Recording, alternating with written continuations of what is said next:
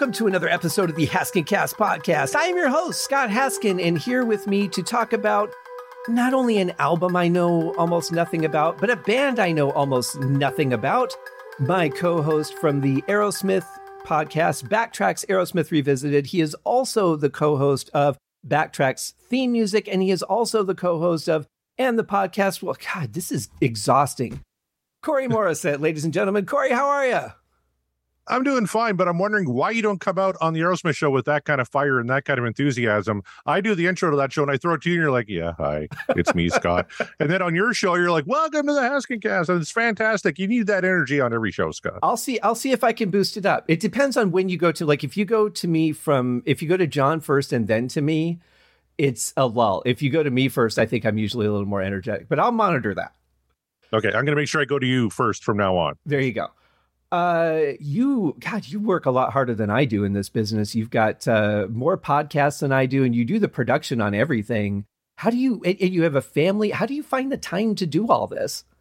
I don't like my family, so I try and avoid them at all costs. So I'm usually up here tootling away on my computer. No, because this is fun, because I like doing this kind of thing. And it's really not that much. You mentioned the Aerosmith show, the Van Halen show, the movie show. And now a new show that I'm starting with Kevin Brown called The Ultimate Catalog Clash, where we're going to take a band's discography and we're going to break it down. And we're going to rate it song by song. We actually have a rating system. We're going to rate it by music, lyrics, and production values.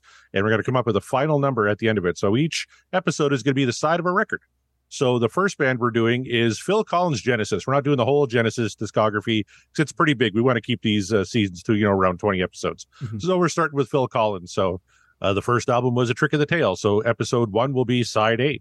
Episode 2 will be side B. Then we'll give you our final grade on that record. Then we'll go to the second record, which is Wind and Withering, and so on and so forth. So I'm pretty excited about that show. I kind of lifted the scoring from a Food Network show that my wife makes me watch, but I thought, haven't seen that on a music podcast yet, so we thought we'd give it a go. Well, you're typically very creative when it comes to finding new and exciting ways to do podcasts, which I like. The way that we do the Aerosmith podcast with our mixtapes, and then you've got And the Podcast Will Rock, where you just kind of, you say what you think, and then you throw it out to the fans on Twitter, and like, you guys vote, tell us what you think, and you look at things that way. It's fun and it's different and exciting in every way. You guys are getting kind of on to the end of the Van Halen catalog. Have you decided what you're going to do at that point? Yeah, our thoughts right now are we're going to maybe start a new season where we're going to do a different kind of theme every single week. So we have all the solo catalogs to get through. So the thinking is, week 1 of a month will be a Dave solo cut. Week 2 will be a Sammy solo cut. Week 3, we'll have a wheel, all wheels, of course. Week 3 will be a wheel that features Wolfgang and Extreme. And, Michael Anthony has a couple tracks floating out there. Eddie has a couple of solo things. Put those on a wheel. That'll be week 3. And then week 4, do a Van Halen influence. So we'll have a whole wheel, and we're actually reaching out to guys like Eric Senich to help us compile a wheel of songs and artists that inspired Van Halen. So, you'll get some ZZ Top on there. You'll get some Deep Purple, probably, like a whole bunch of stuff like that on a wheel. So week 1, Dave, week 2, Sammy, week 3, Wolfie/Extreme, week 4, an influence show. That'll be a lot of fun. Have you thought about doing people who have covered Van Halen songs? Yeah, that would probably be on another wheel as well. Or even, we can do newer bands that were influenced by Van Halen. Sure, yeah. Because there's quite a bit of those out there. Well, I'm glad to hear the show's going to continue, because it's one that I really enjoy listening to. And I'm not a huge fan of Van Halen, to be honest. It's more, I enjoy your guys' appreciation for the music. I think that's what the sell is for me. And I've learned a lot about the band. I found some stuff I do like that I had never heard before, which is always nice. That's one of the things I love about podcasts, is being able to discover new things that just wouldn't come into my field of audio vision any other way. And I was really excited when you wanted to talk about this band, because I've never heard of them. And it's an exciting thing for me. And like I was telling you before we started recording, one of the reasons I started this show was to give exposure to things that people might not know, like me, who are very much, I live in an audio terrarium. I don't really venture out of what I've accepted into that world. So it's good for me too. And hopefully for people to find some stuff they enjoy. How did you come across Thunder? Well, their debut album back in 91 had a pretty sizable hit in, or sorry, 1990, had a sizable hit in Canada called Dirty Love. So I remember hearing that.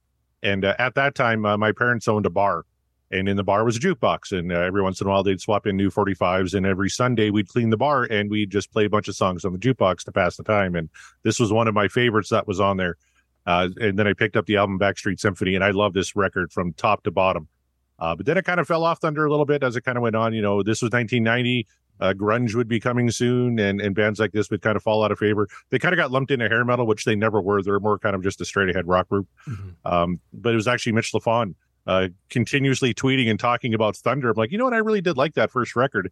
You know, I should, you know, I got iTunes Music now or Apple Music. I should, you know, check out some other albums of theirs. And man, just great discography. Like if you download their playlist, their iTunes playlist, they're great track, every single one all the way down, including a couple of new albums. They just released an album last year called Dopamine that I was a very big fan of. And now Thunder is going back and they're reissuing their back catalog on vinyl, like this record here, Backstreet Symphony, has a brand new gold and silver vinyl set.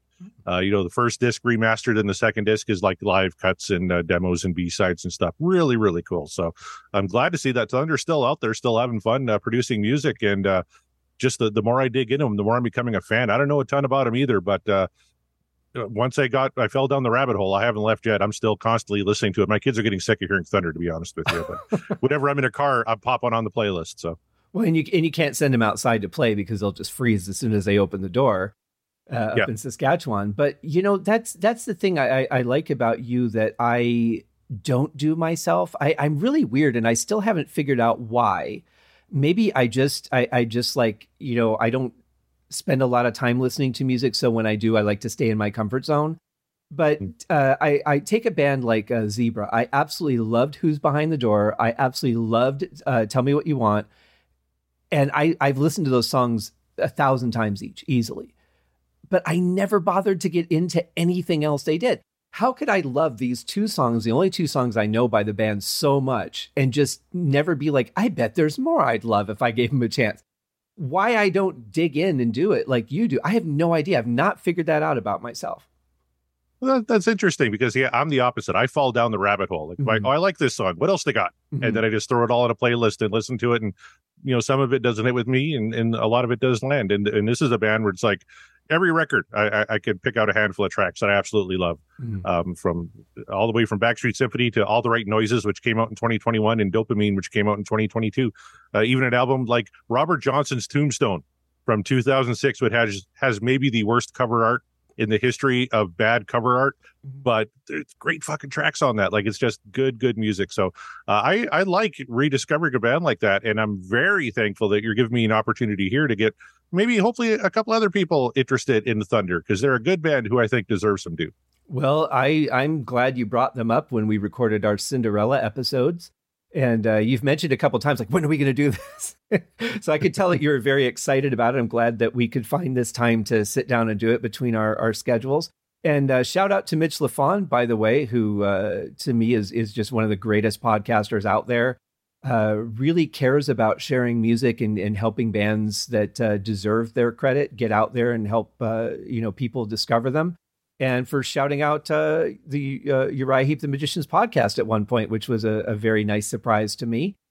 To be fair too, Corey, I did actually challenge myself. I remember talking to Terry T-Bone Mathley about this, and when he came on the show, and I challenged myself to actually get the Zebra's first album, which those two songs came from, and really listen and review the whole thing. And as it turned out, I really enjoyed the whole album. Just if you love that 80s style of music, that, you know, it's not quite British New Wave, it's not quite rock and roll, it's somewhere in the middle. That is an excellent album to listen to. So when I do actually take the time to make that connection, I found some very positive things. I just don't do it enough. Mm-hmm. Well, maybe here's your motivation to do it more. Well, I did it last night with this band. So normally when I'm on other shows and I hear things for the first time, I get the experience. Since I only play a clip on this show of the song, I actually went and listened to the full album last night, one song twice, which we'll get to. And while I was doing all the notes for the show. So we're going to get into the music in a minute, but first, speaking of album covers, let's talk about this. Can you see this up on your screen? Yes, I can. Okay. What the hell? They love this cover. I was reading about the artwork. The concept, which was proposed by guitarist and songwriter Luke Morley, it depicts a tramp and a female in an alleyway. The record label hated it because it doesn't have the band on it anywhere, but they like the concept of, a Backstreet Symphony. And yeah, like I said, this is a band where their cover art is not their strong suit. I'm imagining they hired her for backing vocals and not based on the hooker outfit that she's wearing. But it always reminded me of Spinal Tap. A Spinal Tap record would have this kind of cover, right? Yes, she's got that sort of Tracy Lords 80s hair and kind of the attitude, also that look on her face. Then you have a conductor who he's looking at the camera while his arm is up with the baton, almost like, don't you fucking dare. It's what I like, don't come over here and interrupt what I'm doing.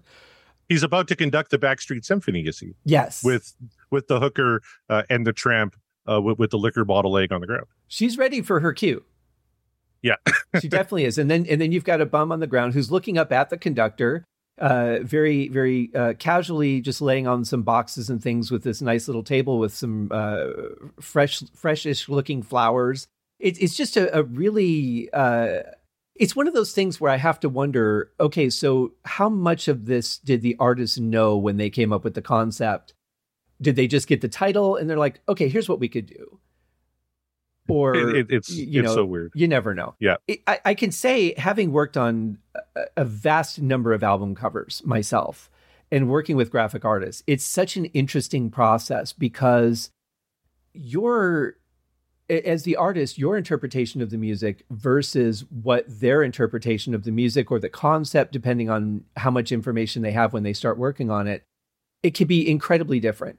With Kelly Kincart, who does all my albums, I will often come up with a general concept, and sometimes I'll draw her some hideous stick figure thing, and then she'll just turn it into some unbelievable magic.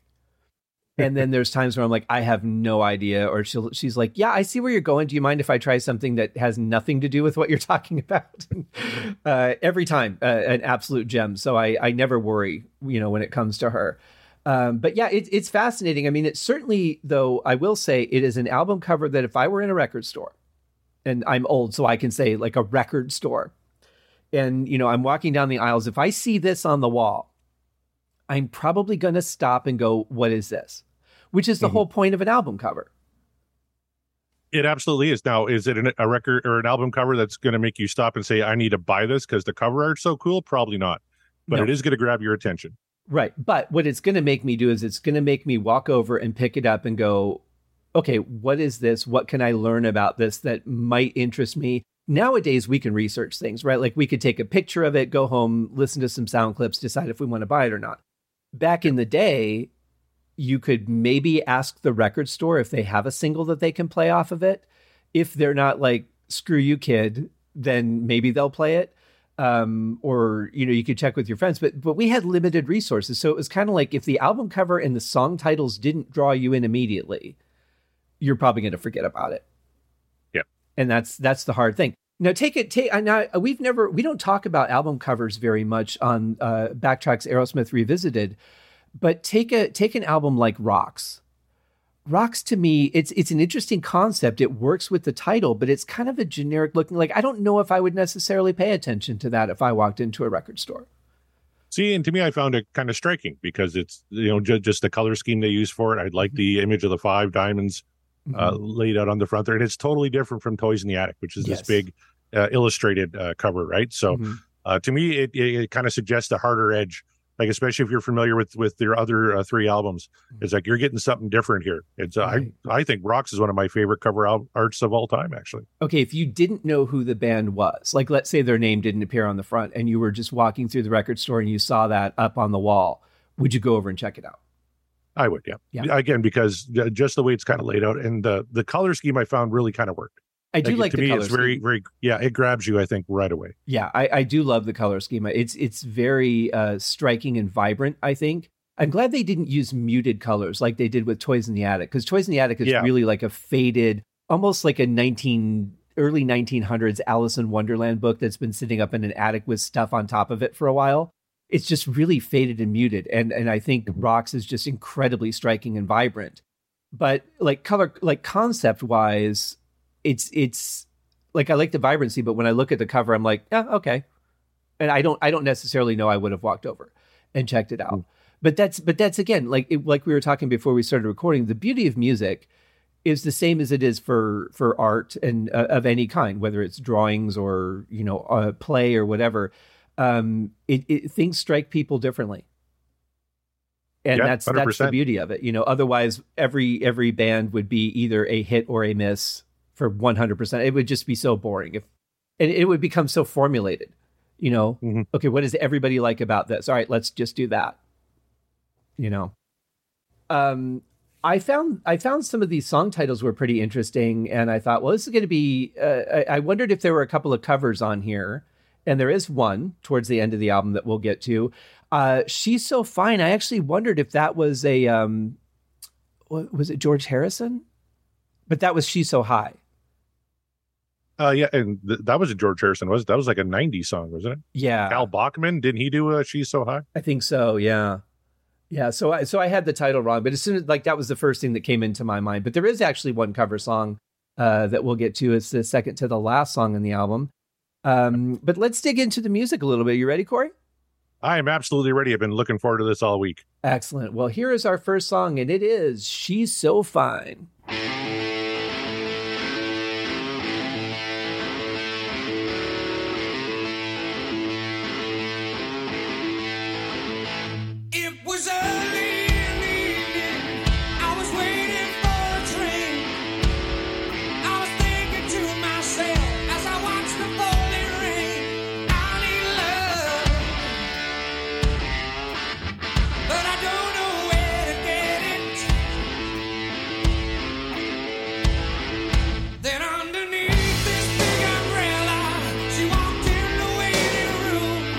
I think this is a good album opener.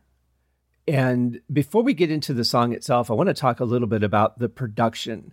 Andy Taylor from Duran Duran was the producer on this album. And I don't know how much production experience he had in 1990, but I will say the production on this album is untouchable. Oh, I could not agree more. Andy Taylor, really an unsung hero of Duran Duran. He doesn't get the credit he deserves. And his solo career was pretty good too. Mm-hmm. But everything, like that dirty lick, the vocals are nice and crisp. And what did you think of those drums? Like, I love that big boom and kick drum. And then that snare sound, that it had that kind of late 80s, early 90s snare sound, mm-hmm. but it doesn't go too far. Like hair metal bands like Skid Row and stuff like that, they wanted like a big cannon of a snare drum as opposed to kind of that whip crack snare drum. Mm-hmm. This is kind of in the middle. It doesn't cross that line for me, but it sounds to me, I love that fucking snare sound. Well, you know what it is they were going in bands like that were going for that high snare attack. Like, let's really just hit that attack heavy. This snare has a lot of bottom end on it, which I prefer. I don't like it to crack my ears. I don't like to, kind of like shrivel down every time I know a big hit is coming.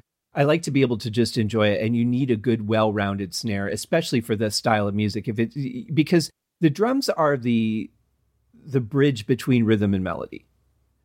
And you need to be able to have a good variety of drum sounds to be able to match that. And if your snare is too high, you're already killing what the toms are going to sound like. You don't have a well-rounded kit. And so I think this snare works. That kick is huge. I love the sound. It's definitely not over compressed like they were doing in the mid 80s and even into the early 90s. So I really appreciate, especially the drum production. Guitars sound beautiful and crisp. Vocals are stunning. I couldn't say more about how much I love the sound of this album. Danny Bowes is a tremendous singer. We were talking before the call about singers who with like no life to their voice. Mm-hmm. Danny Bowes to me is the exact opposite. And he sells these lines so well. Like, it was early in the evening. I was waiting for a train. I was thinking to myself as I watched the falling rain, I need love, but I don't know where to get it. Like, everybody can kind of relate to that mm-hmm. feeling, right? And just the way he sings it, I think is so great. And if we can get to the chorus, he's really soaring on the chorus to this one too. Yeah, it's he's definitely a very passionate singer. It's funny because before I did anything, because I knew I was going to listen to the whole album, and I had plenty of time to get the notes and the album cover art and all that stuff. And so I just put on the first song, and the first thing I thought was, is this a Paul Rodgers project? He sounds very similar to Paul Rodgers, kind of similar to John Lawton from Uriah Heep and the Butterfly Ball. And I thought, wow, he sounds right in the vein of those singers. But more importantly, he has a personality. He doesn't just have the voice. He has that personality. I actually like his singing better than Paul Rodgers. I'm not a huge fan of Paul Rodgers. I think I loved his work with The Firm. I did a review of the first album, and I absolutely love the way he sounds on that. I find his vocals for me to be, I just think he's too limited in his range for what I prefer to listen to in a singer. So it kind of limits his dynamics in that. Interestingly, he was on the list to replace Ian Gillan in Deep Purple. Oh, and I've always wondered how that would have worked. That would have been their catalog. I think would have been limiting. It's kind of like when Paul Rodgers joined Queen for that album and a couple of tours, which I saw them actually in Minneapolis on that tour. Some stuff Paul Rodgers does extremely well, but there's some songs from the Queen catalog he just can't do. Like he doesn't. Yeah, Paul Rodgers doesn't do quiet very well. Whereas a guy like Danny Bowes from Thunder, when we get to a song like Love Walked In, the beginning of that song, he does that so beautifully. To me, he has much better range. I agree with you totally on Paul Rodgers. He's very limited. Kind of in the music that he pulls off very well. What he could do, he does incredibly well. I'm not bashing the guy by any means. I think he's fantastic in his lane. I just find that he really doesn't have the broader range of singers that I'm used to listening to. I mean, you talk about a singer like Phil Collins, who actually is an incredible vocalist. There's a lot he can do. Huge range, yeah. I was just, because I'm doing the early Phil Collins stuff, there's one whole album where he sings almost the entire thing in falsetto. Like just in that super high register, which I was kind of surprised to hear because I'm used to Phil Collins from like No Jacket Required, right? Which I think is his best record, right? And he's all over like he got such huge range on that, but he can keep it high, he can take it low, tremendous range. Whereas a guy like we're talking about Tom Petty maybe doesn't quite have that range, and certainly Paul Rodgers in the same vein. When you go to a Queen show, he can't do Love of My Life. Right, like Freddie Mercury could, but he could do Hammer to Fall, like a big rocker like that. And that really makes me wonder why that connection was made. Why was he wanted for Deep Purple, knowing that they would be walking in with that challenge? It just seems like such an odd thing to go beyond. Hey, what about this guy? I don't think he'd work for. Like, it really surprises me that he's so sought after, considering that issue. Well, I know in Queen's case, it's because he was one of Freddie Mercury's favorite vocalists. So they knew him and they liked him. And I think Brian May mentioned that they wanted to play a bunch of Free songs and Bad Company songs, too. Okay. It wasn't just, we want Paul Rodgers to do Queen. We want to play All Right Now and Feel Like Making Love and stuff like that. So it was kind of a cool trade-off. Okay, well, that makes sense. I guarantee going into Purple, they would not have been doing Free songs. They just would not have. Yeah, interesting. But as a huge credit to Phil Collins, I'll throw out one more example of if people want to listen to the amazing vocals that he really has. And I can't remember which album it is. You'll probably know, but Snowbound is a song that, man, when I listen to what he sings in that chorus, is just unbelievable. Yeah, and I don't remember what album that's from, actually. So you caught me off guard on that one. It's rare. It's rare Corey doesn't know, because your music history and trivia is. I would never go against you in any way, because I don't know anything. I just know the music. My philosophy is dazzle them with bullshit. Well, it comes across very well, I'll say. Let me see if I can find the chorus here.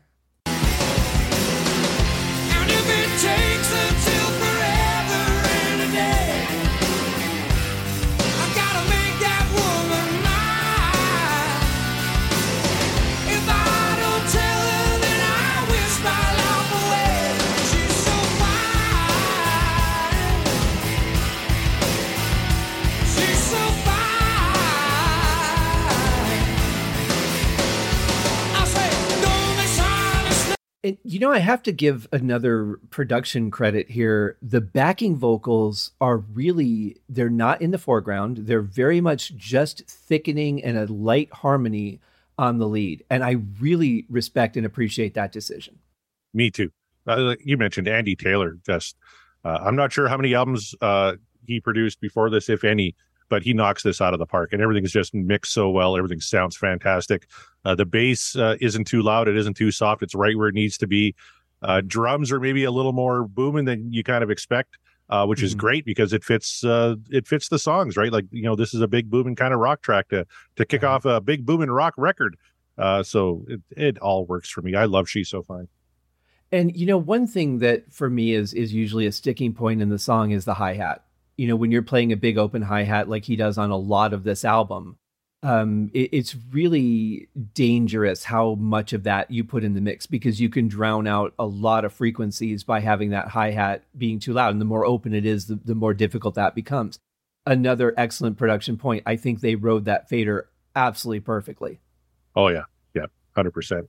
I'm just kind of looking at Andy Taylor's bio here. After leaving Duran Duran after about 6 years, he had a solo career. He had a hit song called "Take It Easy" from the movie American Anthem, which I got to watch that movie again because I want to do it for Backtrack's theme music because I love that song so much. But he wrote some stuff for Rod Stewart, and then he kind of went into production full time. And I think Backstreet Symphony is the first album he ever produced.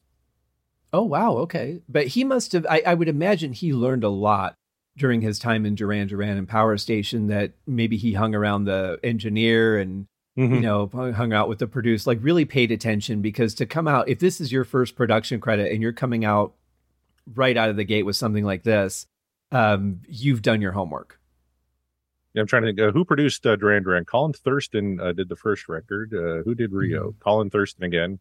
Seven and the Ragged Tiger was Alex Aitken. Duran Duran were listed as a producer starting with Seven and the Ragged Tiger in 1983. So he probably would have been involved with that, and then Arena and everything that kind of came after. Well, he certainly had some good work to study from. I mean, their first couple albums were just stunning. I haven't seen them. I was really hoping that they would do one of the Lost 80s live tours, and they haven't. But I've talked to people who have gone and seen them in more recent years and said they're even better than they were back in the 80s. I've heard that too. Unfortunately, Andy Taylor, very sick right now with cancer. We're not quite sure. He couldn't even attend the Rock and Roll Hall of Fame ceremony when Duran Duran got inducted last year. He was too sick. So he's just kind of living on borrowed time right now, which is unfortunate because he was a tremendous talent. Was he part of that reunion tour? The first one. With them? Yeah. He, for like a year or two, and then he left again. And then it's just been the original four ever since. But there were a couple of one-offs as well mixed in there. It's kind of like fire and water with Andy Taylor. And you get that with some bands, right? Kind of the magic that made the five-piece work so well. There's that combustible element. That was Andy Taylor. And he would leave and he would come back and he would leave. And it was a whole big thing. Interesting band dynamic.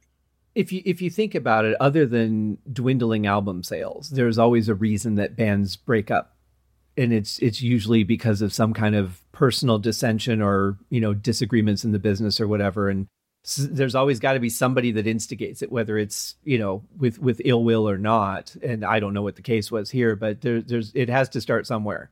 And you look at the early 80s and you think about a band like Duran Duran, like Hungry Like the Wolf and Rio and all these songs that they had that were just mega hits. You'd think these guys are going to go on forever. And, none of those bands did. No, they were like one of the biggest bands in the world when Andy Taylor and Roger Taylor at the time, like 95 when they left, they're at the top of their game. They lost two members. It was kind of interesting. Roger came back on the first reunion tour and he has stayed ever since. He's been the drummer ever since then. So, poor Andy. I don't know what it is, but just didn't quite get along with Nick and Simon Le Bon and those guys. It's a shame, but it does show something amazing of how people who can't get along can still write amazing music together. Absolutely. Those first few Duran Duran albums, they're kind of untouchable. Yeah.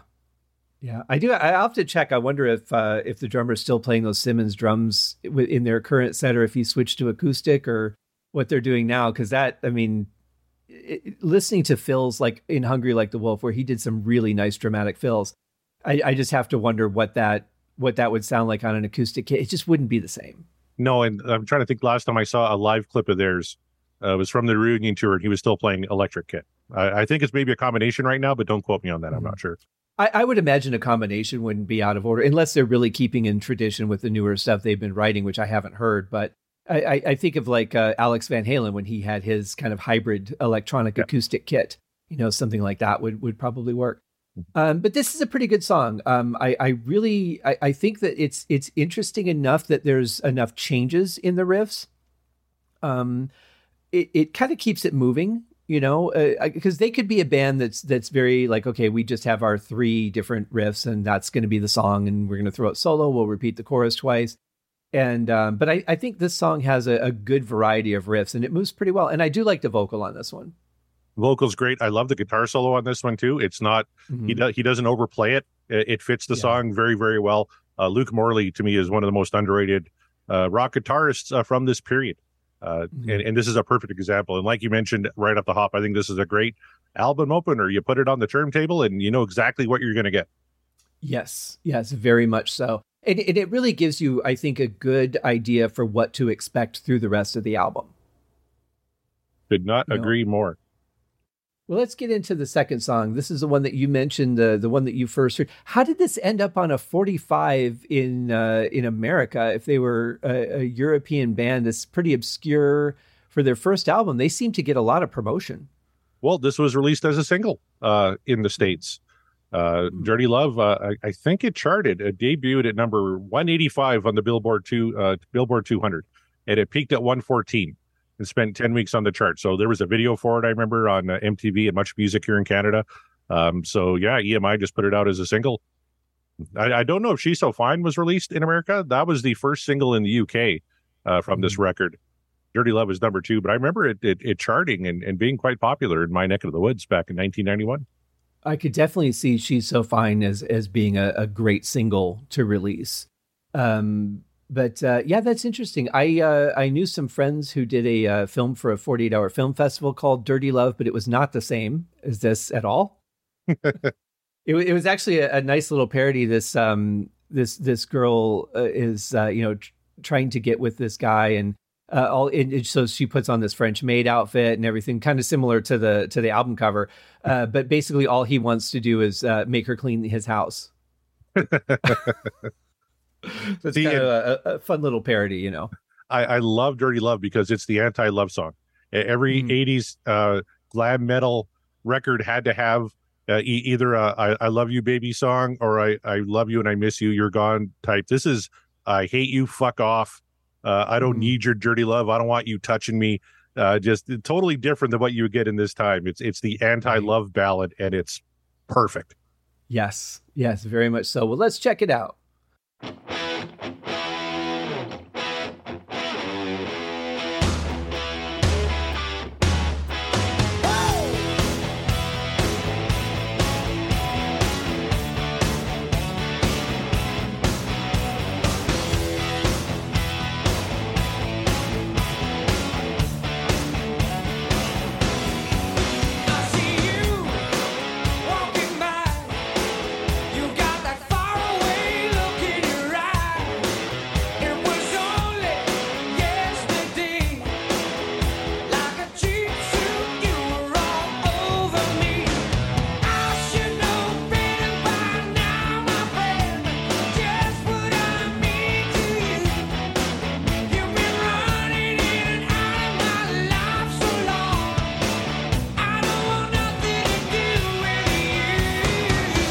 Yeah, I mean, I tend to think that they wrote this for me to sing to my ex, but this was... Everybody has that one ex. This was before her. Oh, fuck. Everybody can relate. This is one of my all-time favorite songs. I'm going to be perfectly honest. We talked about Cinderella and Gypsy Road, and I just gushed. Yeah. This is me gushing again. I love that riff. I love those guitars. I love that bend they put in there. Danny Bowes sounds amazing. When we get into the chorus is one of my favorite rock choruses of all time. Lyrically, it's fantastic. Like a cheap suit, you were all over me. Like everybody had that ex, right? Where it's just like, I don't need your dirty love. I don't want you touching me. Fuck off. Go away. And the fact that it's not every rose has its thorn or some weepy poison bullshitty ballad. It's the anti-love ballad. It's so much. It's so great. Well, I can see why they got roped into the hair metal category because musically they're very much on par with bands like Cinderella and Poison with the style of music that we're hearing, the type of riff rock that they're playing was very much what was going on with those bands at the time. So I can see it from that standpoint. I don't know what the band looks like, so visually I have no idea if, but I could see it musically. And that probably would have worked to their benefit, because if they were, if people were saying like, hey, if you like Cinderella, you might like Thunder, that could definitely help them. I mean, this album debuted on the charts at what, 29? In the UK or North America? In the UK. UK, I think it was a top 30. Yeah. So, and that's debuting. That means they just showed up on the chart at 29. They didn't work their way up.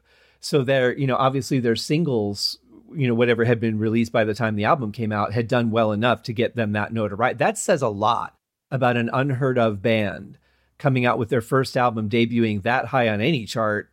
That's a big deal, especially in the 90s, because this was when we were starting to get tons and tons of bands showing up on the scene. You could throw a block of ice and hit one, and it's not easy to throw a block of ice. I don't know why I used that term, but but I mean, there was so much now flooding the market that to come out, that's a big deal. It really is. And I think it's the strength of the singles, right? Mm-hmm. First single was She's So Fine. This was the second single, released February 1990 in the UK. And, at this time, I think that, this is what the European audiences were craving. Like, the big Sunset Strip bands were very big overseas. You had mega bands like Van Halen, who were huge overseas. Kiss were still really big at this time. And here's just a straight ahead European rock group that had a couple of good singles and a really interesting album cover. And it did quite well. They still do quite well in London. They were always kind of a very popular band in the UK, just couldn't really break out anywhere else. But this is the song that I think should have been a much bigger hit in North America than it was. Like it charted, it did okay. They got them some opportunities. They opened for ZZ Top. They played Monsters of Rock in Donington, that kind of thing. But I feel like the strength of this song here, they should have been a much bigger deal over here than they were. Well, by 1990, and I'm trying to really place myself back in the time. Like when I was listening to the album last night, that was the thing for me, was remember life in 1990. So I graduated high school in 90, and I was still buying music on cassette. CDs were kind of a new thing at that point. Not everything was out on CD. This would have been an import anyway, so it would have been like $25, $30 if I had even known about it, because I wasn't really a radio fan. I didn't listen to the radio a whole lot. But just thinking back in that time, I think what probably happened to them is they just got drowned out by everything else. There was so much that was being played. Poison, Cinderella, they would have been getting rotations every hour, whereas this band might have got one every 4 to 6 hours. So the exposure wouldn't have been there as much. And they weren't getting the tours. Like they weren't going out with Bon Jovi, right? Yeah. or Poison or Warrant or those guys. They were getting, Heart, ZZ Top. Those were the tours they were kind of on. So those bands in 1990 were still drawing okay, but they weren't drawing what Poison did on Flesh and Blood, or Bon Jovi did on New Jersey, or Motley Crue on Dr. Feelgood, those kind of tours. Absolutely. And I would say that those are kind of not really well-matched groups either. I could kind of see ZZ Top. Heart, I don't know that they really fit in well with Heart. What do you think? Oh, at this time, no. Because Heart, this is their big, where they went all in on outside riders and ballads, and they had songs like Alone and Will You Be There in the Morning and that kind of thing. So a little bit of a mismatch, I think, on that. Yeah, so I don't think that helped them either.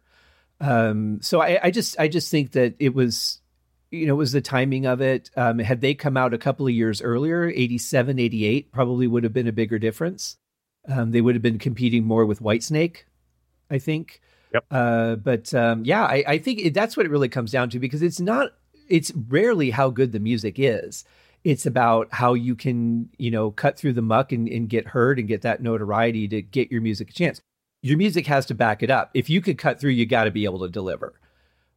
But Whitesnake is a really great suggestion, actually. If these guys had opened for Whitesnake around this time, absolutely. That's a perfect pairing. Yeah. I mean, you're talking Still of the Night, Here I Go Again, Crying in the Rain. That would have been perfect for these guys. Yeah, 100%. That would. Where were you in 1990? You could have suggested that Whitesnake take Thunder out with them. I was graduating high school, trying to figure out what the hell I was going to do next. I had just joined a cover band actually that summer, and we were doing we were doing like Poison and Cinderella and Motley Crue and stuff like, which I didn't know anything about those bands because I didn't listen to them. So I was trying to learn an 80 song set list to never play live. I think we did like 5 rehearsals and that was it. We were doing songs like If I Close My Eyes Forever and just like stuff I would have never listened to, you know. Right. So that was my summer of 90. I can just see you with a big flowing mane playing If I Could Close My Eyes Forever by Lita Ford. That would have been something. Yeah, I had to try and move my head just to make it interesting, but I pretty much just sat there slumped over. And then I got an invite to join a more progressive metal band, which was the brother of the bass player for another progressive metal band I was in the year before. Had invited me to join their band. So we started rehearsing. We did a lot, but never played live, just never got that far. And it was one of those things where it was more about having a case of beer before starting practice and then not being able to play the songs than it was actually being serious. And I just got kind of tired of that. And, I gotcha. I rewrote some parts and stuff for them and they were all into it. And then they're like, well, I don't want to play this now. And all right. So, you know. Well, I got to tell you, I got to ask you, Scott, though, because it's like an itch in my brain. You stopped the song right before the iconic chorus. Can we listen to the chorus of Dirty Love? Not only can we, Corey, but we will.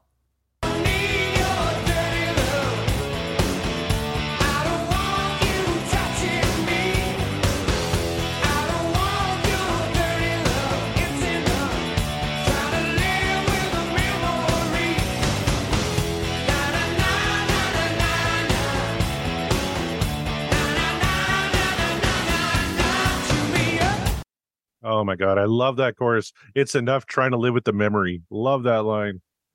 I like the lyrics. I don't care for the chorus. Really? Yeah, I don't often like when bands go to the na na na thing. Like that was fine in the 60s and anything after that, it's kind of I just kind of feel like you're writing intelligent lyrics. You probably could have put something there that was better or make a half chorus. I like the na na na because it's the na na na hey hey hey goodbye type thing, right? Like right. Yeah, I get the inference. Yeah, for sure. But it's just, I don't know, the whole chorus, like other than the lyrics, musically, it just felt kind of generic to me. It actually reminded me, and I don't know who the band was that did it, but do you remember, did you ever watch Married with Children? Yep. Okay. There was an episode where Kelly Bundy got to be in a rock video and she kept screwing up. And so they kept like, okay, now you can do this. And then she would screw that up and they would move her to it. They ended up just chaining her to a fence so that she couldn't do anything wrong. Right. The song that they played, that kind of reminds me of this, just very straightforward rock, no frills kind of thing. The only thing that sounded really different was the singer. But yeah, I don't know. This song for me, it didn't really grip me. Oh, wow. Could not disagree more. This is one of my favorite songs of all time.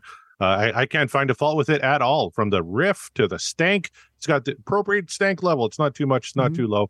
Perfect. Lyrically, I think it's amazing. I love that it's a song about some broad you're trying to get out of your life and telling her to fuck off. I think that's fantastic. Yeah, I love the concept of it. But here's, I think, a part where we should talk about our tastes in music.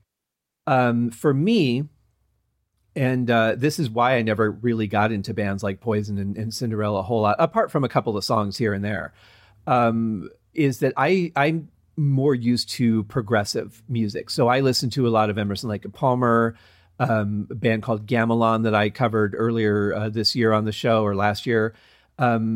Purple, bands like that really had multi-layers in the songs, went to a lot of just non-traditional parts, crazy, wild, whatever. That's King Crimson would be another example. So that's the music that I really grew up with and listened to, but also a lot of Motown. So I do have some more of that, like a basic structured songwriting, but it's more the Motown stuff, which was really all about feeling. So this is a kind of music that just the style of it really never gripped me a whole lot. But for you, this is kind of your bread and butter.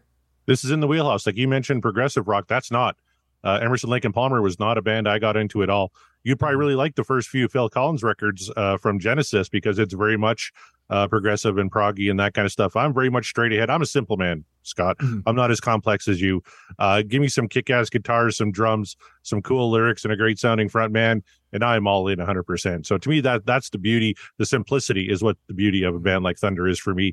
Whereas where you get, and even Deep Purple, I like kind of more their straight ahead stuff anyway. But when they get into the more progressive stuff is when I kind of tune out. And this early Genesis has been the same thing when they're mixing styles and mixing time signatures and, lyrically, going on and on about, a Scottish lord and all this other shit.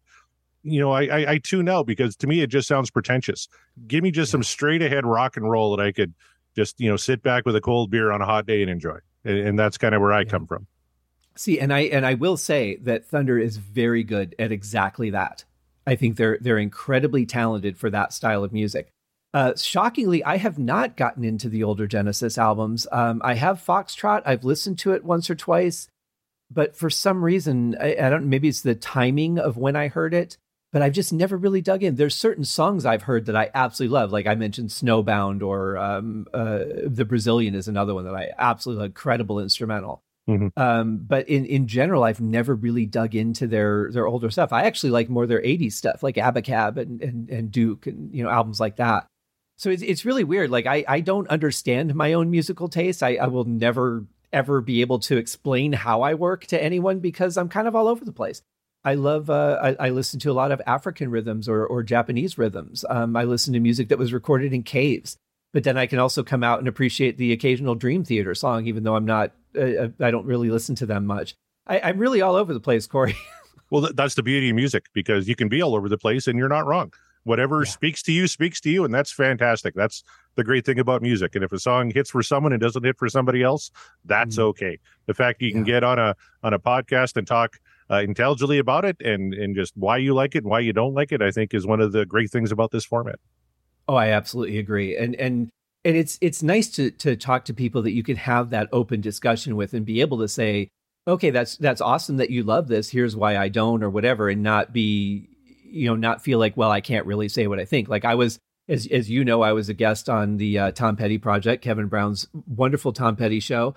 And I'm not a fan of Tom Petty, but he invited me to come on the show. He challenged me to listen to 8 songs and had a great time talking to him about what I liked and what I didn't like, and he was very respectful of my feelings, and that's what really works for me, to have these kind of discussions, because people really get so antagonistic. Like if you don't like what I like, then you're wrong, and they need validation through music. I don't understand it.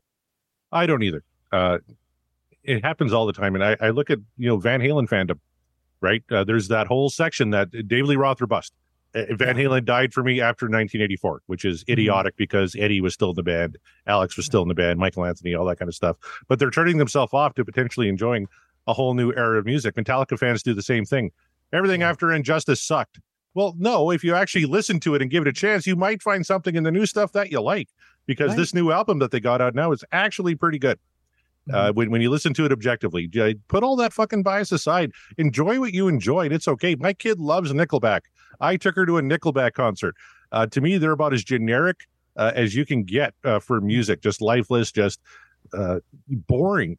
But you know what? She had the time of her life, and I had fun watching her have fun. And that's fantastic. I'm not going to tell her she's wrong. I'm just going to tell you you're wrong, Scott, because Dirty Love by Thunder is a fucking classic. Well, and I heard that a lot with Uriah Heep. Uriah Heep ended after David Byron left the band, or got fired, and he was there for 7 or 8 albums. The current singer has been there for 30 years. Yeah, but he's not the true singer of the band. Or so many people are like, well, there's no life in Deep Purple after Richie Blackmore, and I think AC/DC fans do the same thing. AC/DC fans, when Bon Scott died, AC/DC died. They went on and had a Hall of Fame career with Brian Johnson. Their best album came after Bon Scott died. Arguably, their biggest for sure came out, Back in Black. So, why torture yourself by denying yourself more potential music from a band you love? I don't get it. And judging other people for thinking differently. But okay, so let's just say for a second, let's imagine that David Lee Roth never left Van Halen. Wouldn't the band naturally be progressing into different styles and doing different things like Metallica did? I mean, they're not doing Battery at the beginning of every album anymore. They're doing, a lot more introspective music and and different things. Band is going to evolve no matter what, whether you change the members or not. Their style is going to change. What they learn on the tours, what they do in solo projects, what new music comes into their field of vision. It's going to evolve and change. And people, I don't understand. I could say, okay, I didn't like this new album. I didn't like the style, or I didn't like the sound of this album, and that's fine. But to just condemn them and say the band is over, they're not the same anymore, they sold out, whatever. Like, I just don't get the mentality of it. If you listen to it and you like it, great. If you don't like it, fine. Maybe give it a chance a few years down the road, because your tastes are going to change as you grow, and just as they did. I just don't understand the antagonistic view that people take when it comes to art. I know what you mean. Metallica fans are awful for that. Like, they listened to the Black Album once and like threw it away. And now some of those same people are going back and really listening to the Black Album going, actually, that's pretty good. They're progressing in their sound. Like you mentioned Van Halen, they were already getting into synthesizers and everything else in 1984. Right. That had started then. They would have made an album a lot like 5150 with Dave Lee Roth had he stayed in the band. How it would have turned out, I have no idea, because David can't pull off those songs like Sammy can. It would have been an interesting experiment, but Dave didn't want to go down that road. But Van Halen was already evolving into what they became in the mid 80s and into the early 90s. Well, I think they would have written around it. They would have written that the song structures with that in mind of how he would sing it, or certainly modify. Like if Eddie came up with a song and then they brought it to rehearsal and then think, okay, we're going to have to modify this a little bit, I'm sure that they would have found a way to pull it off. What amazes me is that you've got a guitar player who's so well known for his guitar playing, but yet integrated him playing keyboards. So now, okay, I can't play guitar live when I'm playing keyboards, and not bringing in a keyboard player, but yet making it work. That's pretty amazing to me, the way they did that. Oh, 100%. And considering how drunk he was, it's even more impressive. Well, yeah, there's always that. I will say, though, I did think it was a cool integration, because that was really on the edge, because there were not a lot of bands that were the kind of rock bands that were doing anything with keys outside of a song or a part that they would only do in the studio, and that, well, we can't do that live, and then limiting themselves that way. They were really cutting edge for my taste. And for a lot of people's taste. I'm glad I evolved with Van Halen at the time. I didn't know a lot of the early stuff. I came in on 1984. So my first Van Halen song was Jump. So I was used to the keys and stuff. But I couldn't imagine liking the early part of a band's trajectory, and then something happens and just, well, don't fuck it. They're dead to me after that. Like you're just denying yourself the opportunity to enjoy more music, and why torture yourself? I kind of wish I had been, into those things at the time that some of those changes were made, to see the reaction of people. Like I remember when I was on the Deep Purple podcast, and we were talking about the early psychedelic first 3 albums of Deep Purple, and then they did the concerto. Then they come out with Deep Purple and Rock, which is just a hardcore, everything dramatic from beginning to end. In fact, Richie said if it's not dramatic or exciting, it doesn't belong on the album. And like, for people that were fans of Hush and One More Rainy Day, to hear that, like, what was their reaction? To actually see that happening in real time, I think would have been a fascinating place to be. Oh, I agree. Yeah, that would have been pretty cool. Yeah. Well, that's nothing to do with Thunder, though. We've talked an hour and we've covered 2 songs. We got to get back into it. Let's get back to the band here. This one is called Don't Wait for Me, although they were waiting for us.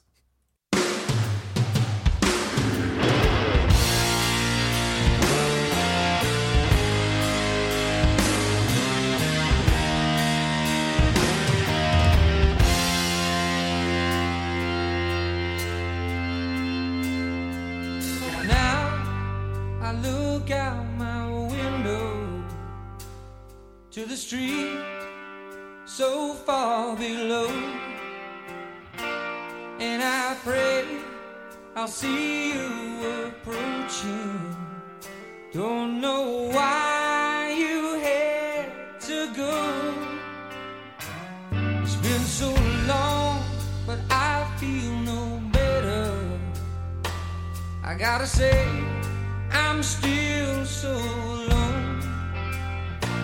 Will I ever get used to this feeling? And the night's so long and cold. how do you not hear Paul Rogers in this? I mean, he just sounds, he's got the feel of him down so well. He had to be an influence. I would think, yeah. And this is, I guess, the ballad on this side, but it's more of a bluesy. This really scratches my blues itch. This track here, and I love that it's not, again, like we talked about on Dirty Love. It's not the sappy "I Love You, Baby" ballad. "Don't Wait for Me" is a great refrain. A powerful performance by Danny Bowes on this. I love how he performs this track here. Singing, his voice is just top notch here. Yeah. And like I said, it kind of scratches that blues itch that I get on occasion when I want to pop on some ZZ Top or something like that. So I'm curious, though, what are your overall thoughts on this one? Well, I like that they put this in the third position. I think it's a good place to kind of have a little bit of a breakdown from the more forward rock and roll. You got to have a little variety on the album, even for a band that's doing straightforward rock and roll. You got to have something that every song can't be the same, So I like that there was a little bit of a break up here. I really like the bass line on this. I think there's some great bass play on this whole album. I think the bass players is fantastic. There's some really creative lines. There's a lot of straightforward bass playing on here, as you would expect with this style of music, but he finds his way to add his personality to it. And I really like that. I'm as you well know, I'm really big on bass lines. I think it has a good feeling to it. I think it's a nice song.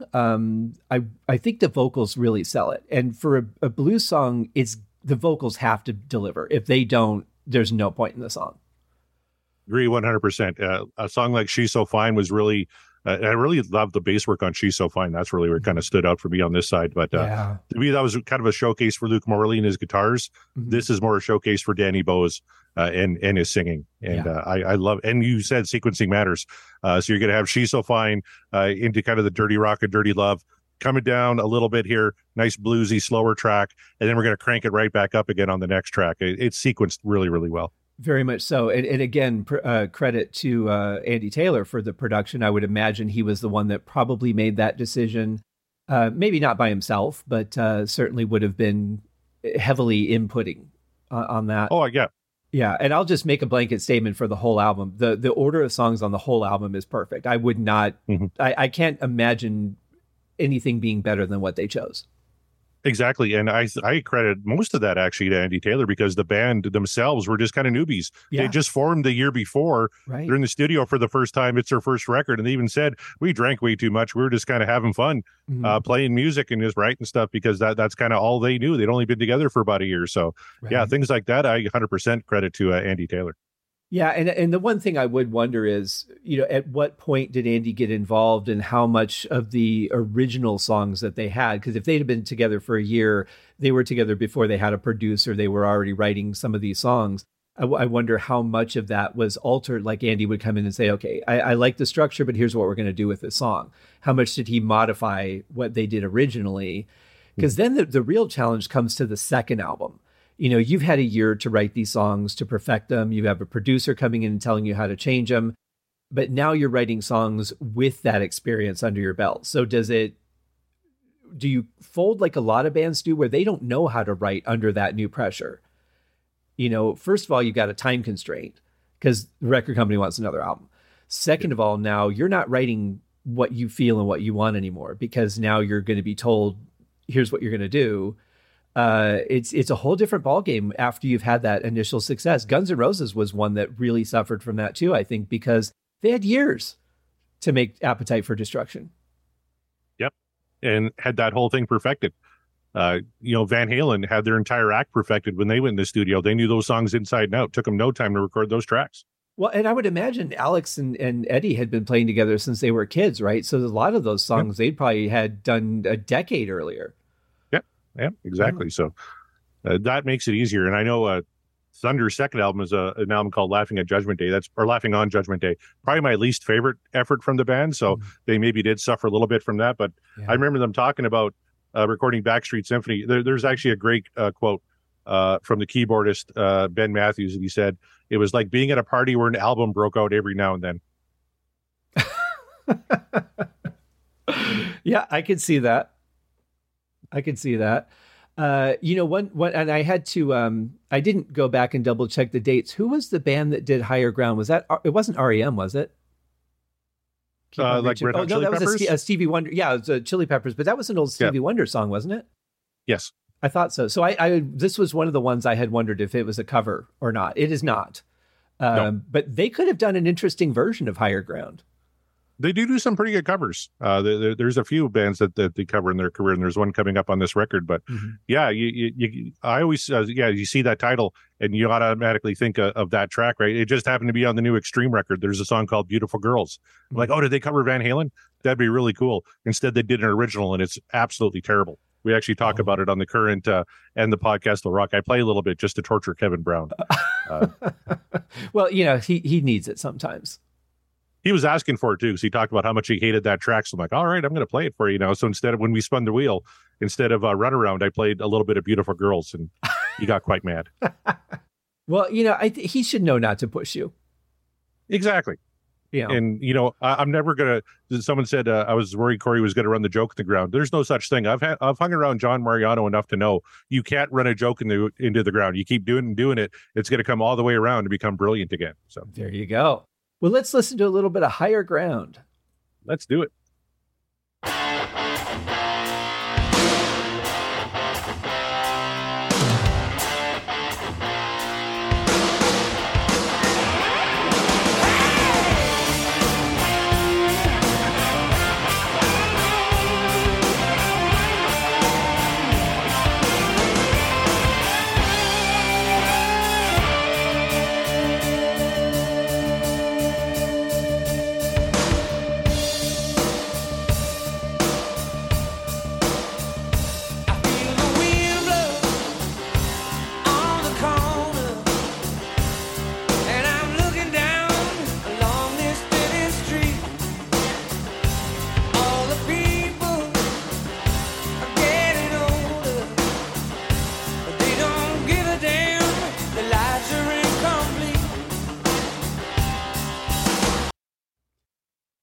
I really like the galloping bass in the beginning that we heard. I kind of wish there was more of that in the song. I think that would have moved it along a little bit more for me, but it's got a really good guitar solo in it. The song has really good energy. Mm-hmm. It does have a speed up at the end, which I wasn't expecting. So that was a nice surprise. I didn't think it was going to get as heavy as it did. So it's always nice when there's a little bit of a change and it's not so much of a straightforward song. Lyrically, this one always meant a little bit more to me because I grew up in a very small town, very dead end town. Lines like, I'm looking down along this dead end street. All the people are getting older, but they don't give a damn. Their lives are incomplete. That's how I grew up, was with that. And that chorus, I would just belt out as loud as I could. I don't want to spend my whole life in this town, because that was kind of everybody my age. We were stuck in this place. Like, I just want to get out. I want to experience life. I want to get to higher ground. So lyrically, this one always kind of, meant a little bit more to me, but another cool straight ahead rocker. Musically, it's fantastic. We get those great Luke Morley guitars in that bass line. I love the speed up. They didn't do a lot of that in their career, but it works incredibly well in this song. It wasn't a single, but it's one they perform, I think, still to this day. It's one of their most popular live tracks. This could have been a single. Yeah. Style wise, I think it could have done pretty well because it's relatable, it's catchy.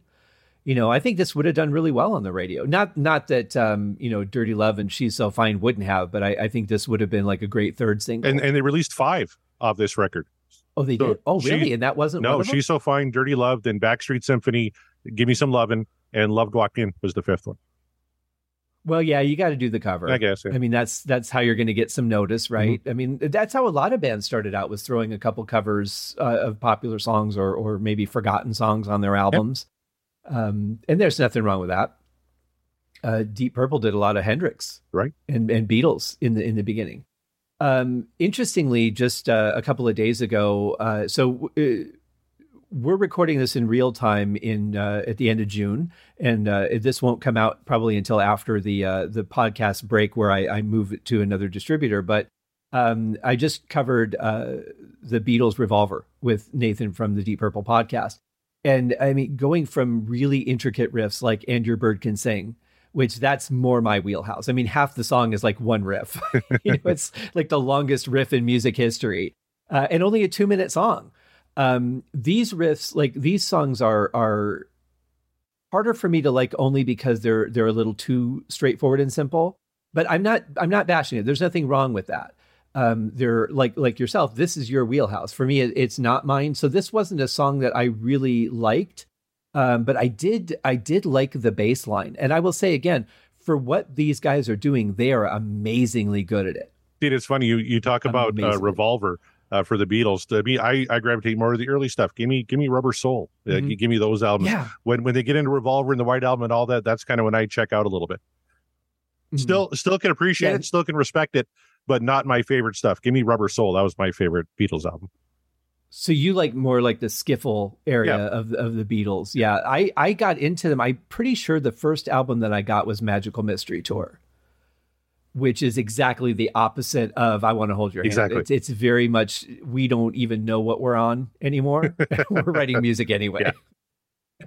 It's interesting, but that's the thing, is that's what's cool, is that we can have completely different views on what we like or what we enjoy, and we can still sit down and have a discussion. I can find things in these songs that I appreciate and like, and still have this music not necessarily be in my wheelhouse.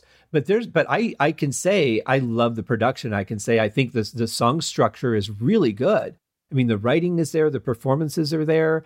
But yeah, this song didn't really strike me too much. I think if the bass line had stuck more with that galloping kind of thing, almost like a Black Sabbath bass line, I think I would have liked it a little more. Okay.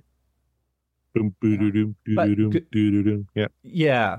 Mm-hmm. But a good song, and I think they really picked a perfect tempo for this one too. I think if they put the tempo up in the main part of the song, I don't think it would have worked as well. No, I agree. Yeah, sometimes you got to dial it back a little bit. And I thought this is a good one for that. Yeah, this would be a good song too after you've played like a couple up tempo or heavier songs in your set, to maybe dial it down a little bit with a song like this. Yeah. Yeah, for sure. Well, our next song on the list is called Until My Dying Day.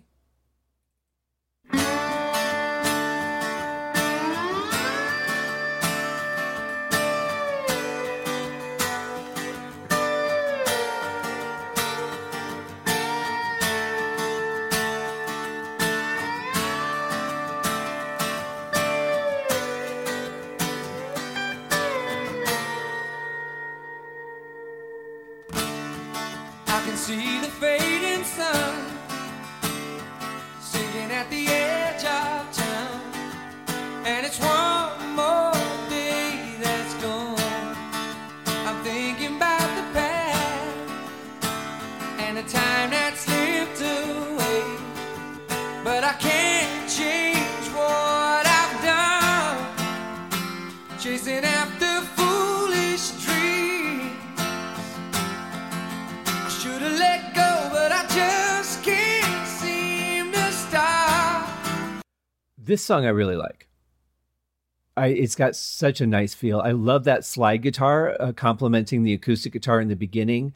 When the song kicks in later, it's got this one note that keeps throwing off every other repeat, which I thought was fascinating. I love that style of writing. It's probably the most progressive they got on the album.